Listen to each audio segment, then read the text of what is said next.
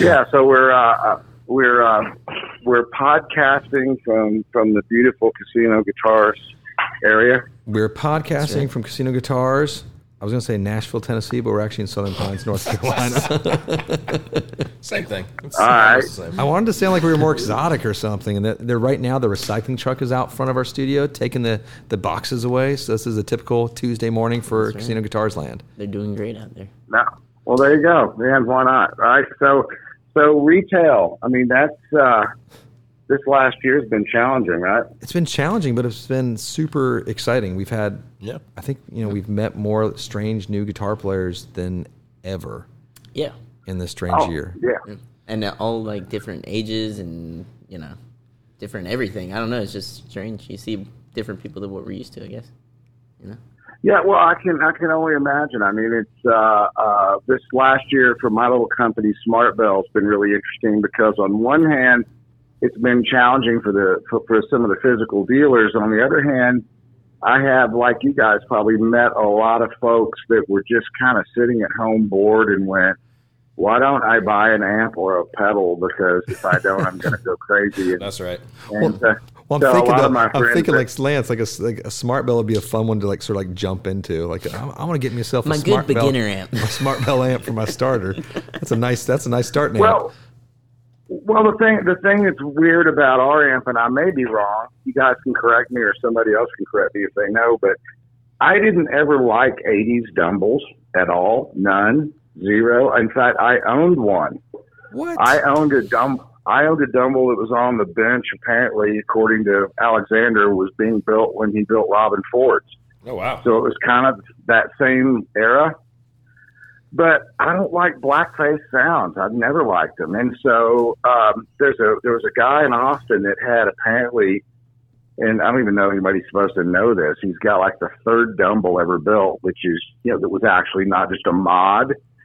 And it was a 6L6 thing, but it was voiced like a Tweed Twin that had been like modified, put on some sort of I will take bizarre, some sort of bizarre Texas steer, antibiotic booster shot or something. I don't know, but it sounded like a Tweed amp to me, and I really dug that. And you can't find them; those things are just basically complete unobtainium. So, right. I worked with a builder, and just we designed one and built one, and I went, yeah, that's what I want. I want basically a jacked up Tweed.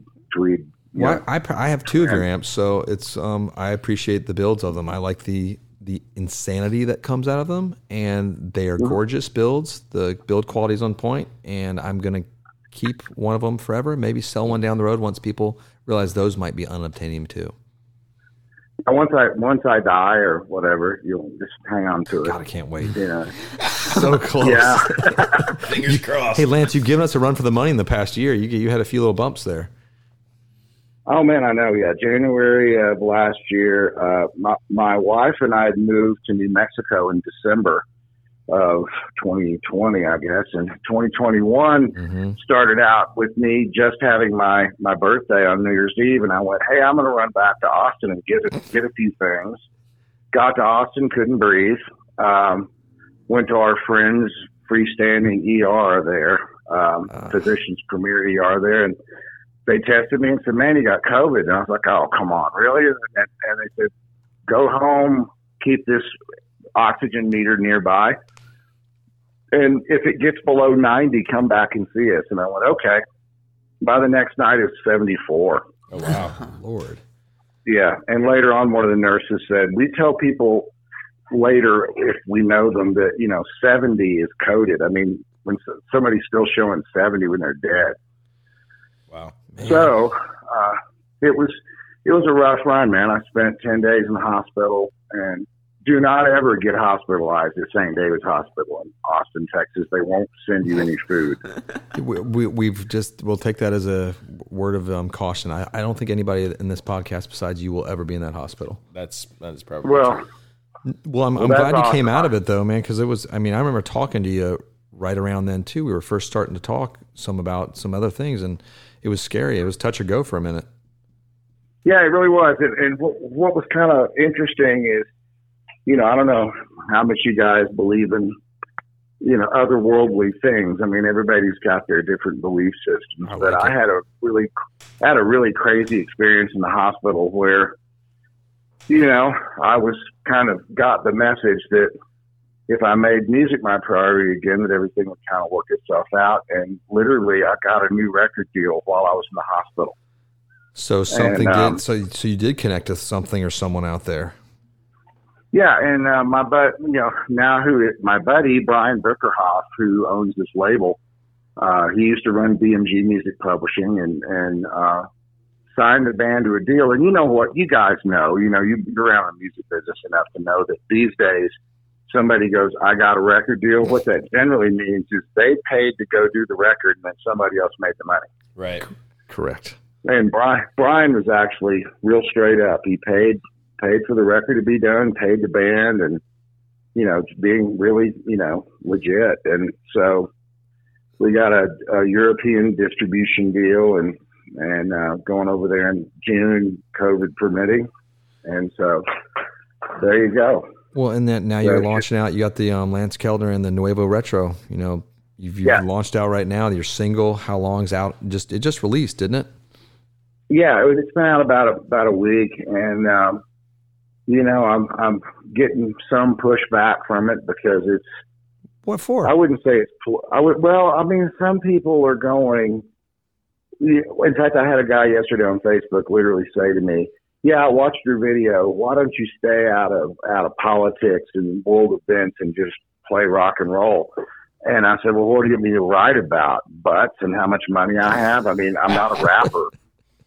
And so, it's like the band and I are like very concerned about simple things that we're all concerned about right now, regardless of our political affiliations. Everybody's worried about,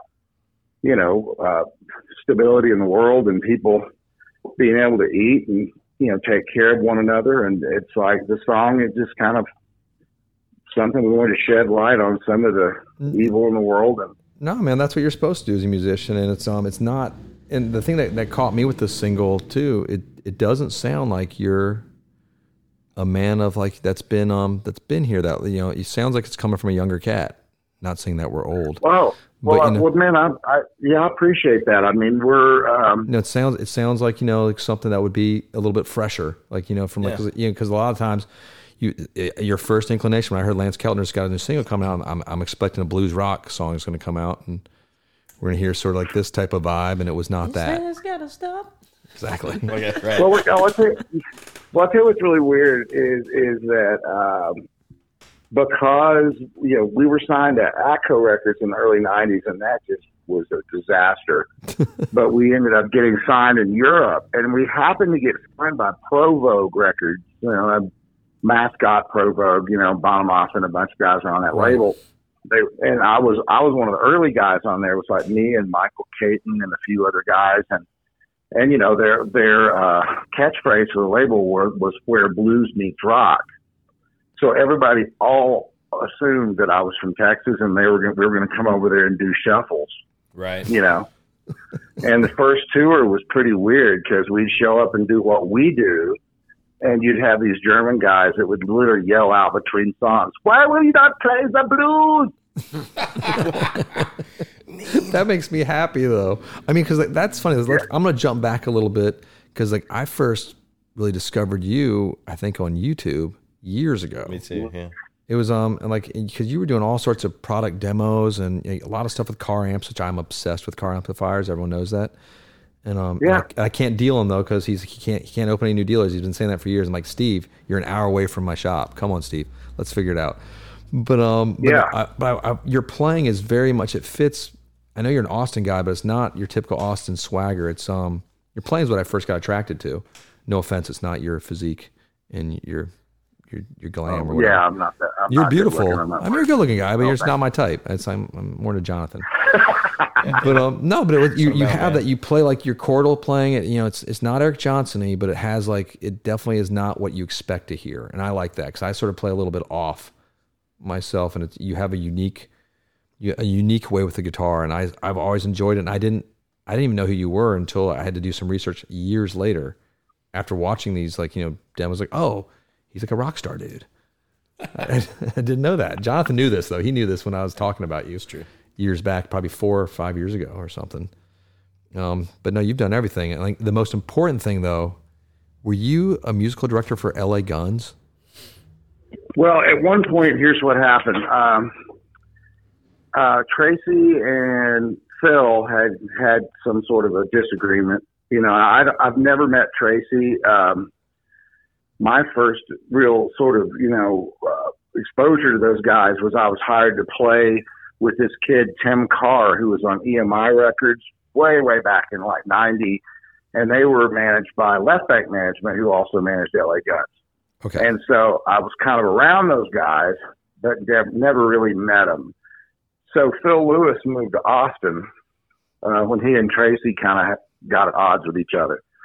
And Phil said, I'm going to put something together and go do the songs, and do you want to be in the band? I said, sure. So I did touring with Phil, and it was supposed to be called Phil Lewis. But about half the dates were billed as LA Guns. Okay. And there was nobody in the band from LA Guns except Phil. So, I like that. I just have not heard LA Guns in so long, and like I remember loving that band when it came out. I was like, I can't. Well, they were cool, man. I mean, they were just cool, swaggery dudes, Exactly. and Philip is the cool British dude. You say, hey, fucking Philip, man. He's like, yeah, I'm Philip. Yeah, it's like one of those guys. And so Philip, we really started to kind of get booked a lot.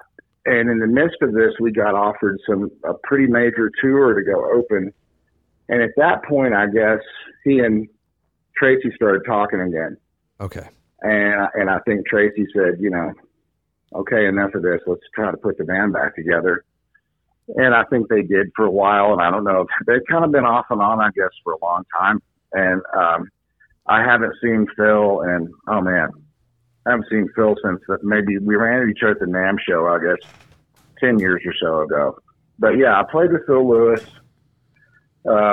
Briefly did a little thing with Rod Stewart. Well, yeah, I mean, let me stop before you get into all that stuff too, because like that's what I just wanted. I used the LA Guns almost as a comical reference just to bring it into, but people are listening. They're probably Googling too if they don't know who you are. But you've been playing since you were 10, and you've opened for Eric Johnson, Joe Satriani, the Allman Brothers. You played with Rod Stewart, everybody out there pretty much, and so like if you're listening right now and you're like, who's this Lance Keltner guy? Like that's who he is.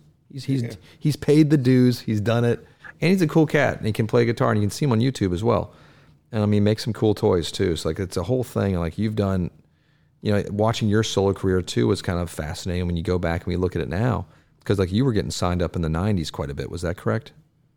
Yeah, I had my first real major label record deal in 1990, and the crazy thing is, guys, it's like if you're out there and you're a younger guy and you're looking to play music and get into the record business, at some point here in the next year, I'm going to have a book out that you guys should all read.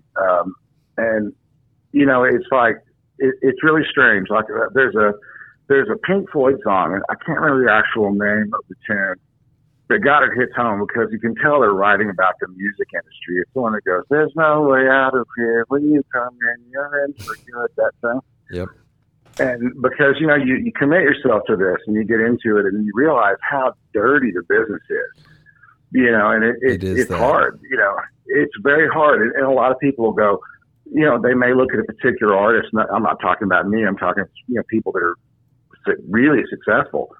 Then you go, oh, that guy must have it made. And you go, well, not really. Because even guys that manage their money well could have a hit or two and not have any money left. There's always someone to take your money. Like I like the Kinks song, "The Money Train" is my favorite summary of the music business. There's always another person with their hand out. And then eventually at the end of the train, the artist gets paid after that dollar has been eviscerated. Yeah. Maybe. Destroyed about 15 different ways, and then it's like, here you go. No, I think we've all been burned in some ways in the business. There's always a few snakes out there living in paradise. Because it's beautiful. Well, I'll tell you what, it was really weird. I produced this rap group one time, believe it or not, at my studio in Austin, and super sweet kids. And the main guy and I were sitting down one day, and he's all excited about his record. And he goes, man, this stuff's going to come out. I'm going to get a deal. It's going to blow up.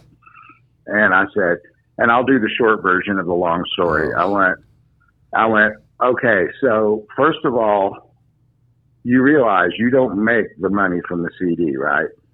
He goes, what do you mean? I said, record company makes most all the money. And I said, and what they're probably going to do is they're going to say, we don't want this record to come out that Lance produced. We want to have some, top rap producer do it. So they'll redo it. He goes, and I said, they'll give you, back then, $150,000 advance, of which the producer in the studio will spend all of it. Yep. And then he goes, yeah, but then the record comes out and we blow up. And I said, well, wait, hold on now. You have to pay back all that money from the studio out of your sales, and your percentage is small anyway. And he goes, well, okay. And I said, and you do want to do a video, right? Well, yeah, I want to do a video. Well, there's another $150,000. Now you're down $300,000 to these guys before you pull the trigger, and you got to recoup all that money before you make it dime. And he said, yeah, but the CDs cost this much. I'm like, no, you don't recoup at that level. You recoup at the much smaller level. Like, here's what your number is. Oh, man. Well, we'll go play, though. All right, you want to open for 50 Cent, right? Oh, yeah, that'd be great. Well, that's going to cost you. Now you want your other friends on the tour and a DJ and all that kind of stuff, too. Well, of course, and background dancers, yeah. Okay, by the time your single drops, you owe a major label $500,000. It's a monstrous little circle. It's most people didn't realize back in the old days of labels, glory times, that the label's pretty much just a bank. Yep. It's a bank with a PR machine, and they just forward you money. They'll get you. Now, a good label will work their tail off to kind of, and that if you have a good team. But I've seen plenty of bands get signed up. They spent about $250,000 to $500,000 on putting them out on tour with Maroon 5 was right. It's one band I knew. They were out on tour with them. It's a great band called Carbondale. And then the label heads changed, and then the label head decided they didn't want to spend any more money on this band to promote them. They shelved it. Band breaks up. Guys go their separate ways. They've spent $500,000. They don't have to pay it off, but they never recoup. The band is over. The masters are owned by the label. That's game over. Yep. It's I can remember hearing songwriters in Nashville talk about they would make these records and they'd have record deals, and they would refer to a certain record label as the Artist Protection Agency, because what they would do is they would sign all these guys who kind of sounded the same. They would pick their favorite and then shelve all the other guys to get rid of the competition. So they'd only, you'd only be one guy. Smart. They'd be putting the singles out. In the Beastie Boys book that I listened to, they talked about that and how they kind of lucked out because their record label had, I think it was Capitol, it changed over so many hands within their first 3 records. And by the time that they got to their 3rd record, they were just like, whatever you want to do, just do it. Right. We don't care. And they weren't like pushing the record. It was kind of like you're saying where they kind of shelved it, but then it secretly came out as like a hit, and they were like, these guys, it was like not coming out. It would never come out. So you imagine you spend all this time and money, and you think, oh, I'm gonna blow up, and then the label's like, nah, and we own it. So yeah, don't screw worry you. about it. Yeah. Right? Yeah, we own your songs. You can never put it out. Yeah. Yeah, well, it's a lot easier to get famous than it is rich. True. It seems to be. We should all go into banking. And the goofy thing, dude, is I worked my butt off my entire career, and when the most people knew who I was, YouTube videos. Oh yeah. Isn't that funny? Because that's, again, like I said in the beginning, that's how I met you and saw you. It was like, wow, this guy's a great player, and I love how you do demos. And then we became bros through the interwebs. In a larger way with the YouTube stuff, I think it shows what you can do as an independent, because YouTube, you're independently doing it the same way where if you're independently pushing your own music and stuff, you're probably going to make the most money that you will if you have a good team surrounding you who is based on friends, family, people who actually care about what you're doing versus somebody who's looking to make a buck off of you, Yeah, absolutely. I mean, we've had a lot of great support from our friends, and we haven't gotten to play in Europe in a while based on, everything being shut down. But our European supporters and friends over there have been great so far. And in fact, I've got a meeting in about 10 minutes with a booking agent. And hopefully we're going to go over there in June and be there the whole month and get back into this thing a little bit. Well, we just had a friend get back from Europe, and he had a great experience. He sold out his European tour for the most part. It's a kid named Zach Person. He's actually down in Austin, Texas. Have you met him yet? Who? Zach Person. Have not met him. He's a sort of a young and up and comer. He's done some stuff with like the Foo Fighters and Buddy Guy and like a whole bunch like Spoon, a bunch of big acts. Anderson .Paak.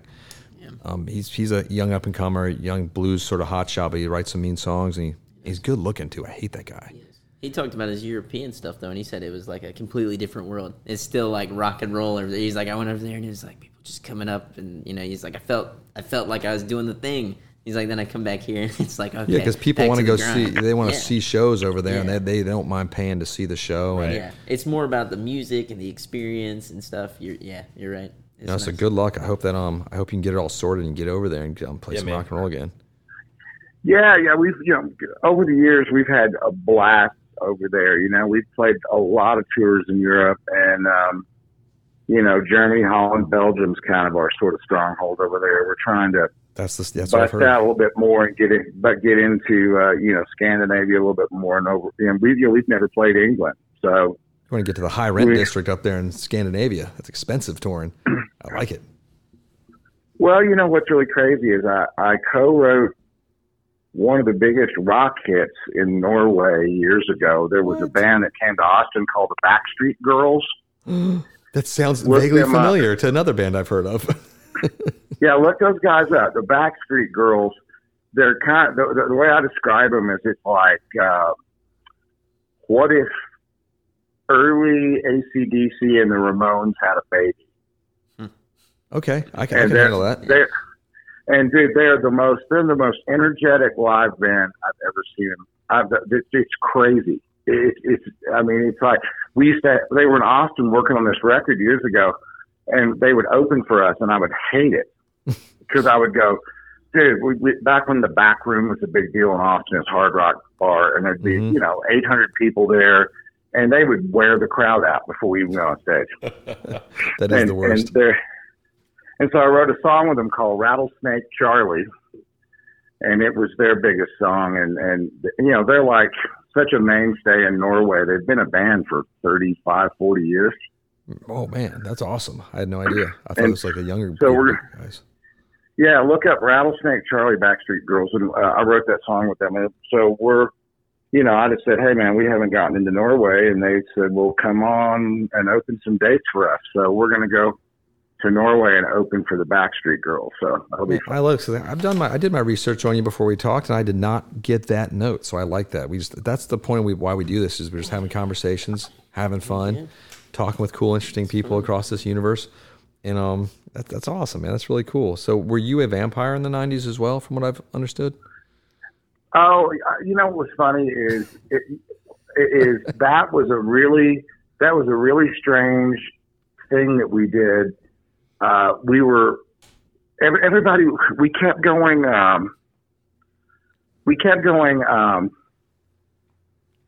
to all these interviews in Europe, and they would go, so you guys, you're cowboys, yes? You have the horses? And we'd go, well, no, I live in a high-rise in Austin. And finally, we just went, yeah, okay, forget it. Yes, we are cowboys. And so we said, what would be really cool? Let's combine Louisiana and Texas, and we're going to do this record called Last of the Cowboy Vampires. We wore black leather and cowboy hats, and it went over big time. We started using some loops and samples, and suddenly, like, the old blues people's children were showing up at the gigs. We went, well, I guess we're onto something, I think you did. I thought it was great. I've checked that stuff out. It's awesome. It's fun. It's different. It's got a cool vibe to it. Yeah, and the record after that was the one that just had my name on it, with kind of the alligator-looking skin on it. The interesting thing about that album, that was the biggest selling record we did in Europe, and I did that record with Mark Younger-Smith in the band, and Mark was the guy that took Steve Stevens' place in Billy Idol's band. Oh, my Lord. He was that blonde-haired guy that was with Billy for like a decade. That guy could play. Oh, well, he was my second guitar player in Europe for years, and he's a great producer. He produced that album. Well, so what is next for Lance then? You got this new record coming out. You just the singles come out, and you're getting ready to go. You're going to tour and support this, aren't you? Yeah, we're going to try to get some dates in the States, and we're going to get some. We're working like in just a few minutes. I'll be on this call to talk about dates in Europe. So hopefully we'll be out your way. And Derek, is he coming to the Neon Rooster? He's welcome to come to the Neon Rooster. That's Derek. Where's that? It's in our town. Derek, the guy that's on this podcast, he owns a music venue, and it's a pure music venue. So check out the Neon Rooster when you're talking to this booking agent. I'll do it because we need to run up the East Coast because we have some stuff to do in New York. So it'd be great to just kind of go right up the East Coast and hit you guys. Yeah, just let me know when we get off the podcast here. We'll sit in. We'll talk when you get done with your booking agent sometime later this week if you want to, and get you squared up with that, and then maybe a few other places. Yeah, well, man, guys, really, I appreciate y'all taking the time to talk to me, and y'all have been great friends, and love your store, and can't wait to see what you guys have coming up this year. We got tons of stuff coming up. We're excited. It's been a big year for us so far. But Lance, man, it's awesome talking with you and on the call in here. Thanks for doing that, man. I appreciate it. All right, guys. Well, have a great rest of your podcast, a great rest of the day, and thanks everybody for listening. And have a wonderful Tuesday. All right, be super, Lance. We'll talk to you soon, man. See you, Lance. Thanks, Lance. See you one. later. Take care, bro. Bye. Bye. We just lost Lance. Oh, and There it there's is. the music. Oh, look at that. Taking us home. We'll see you guys next time.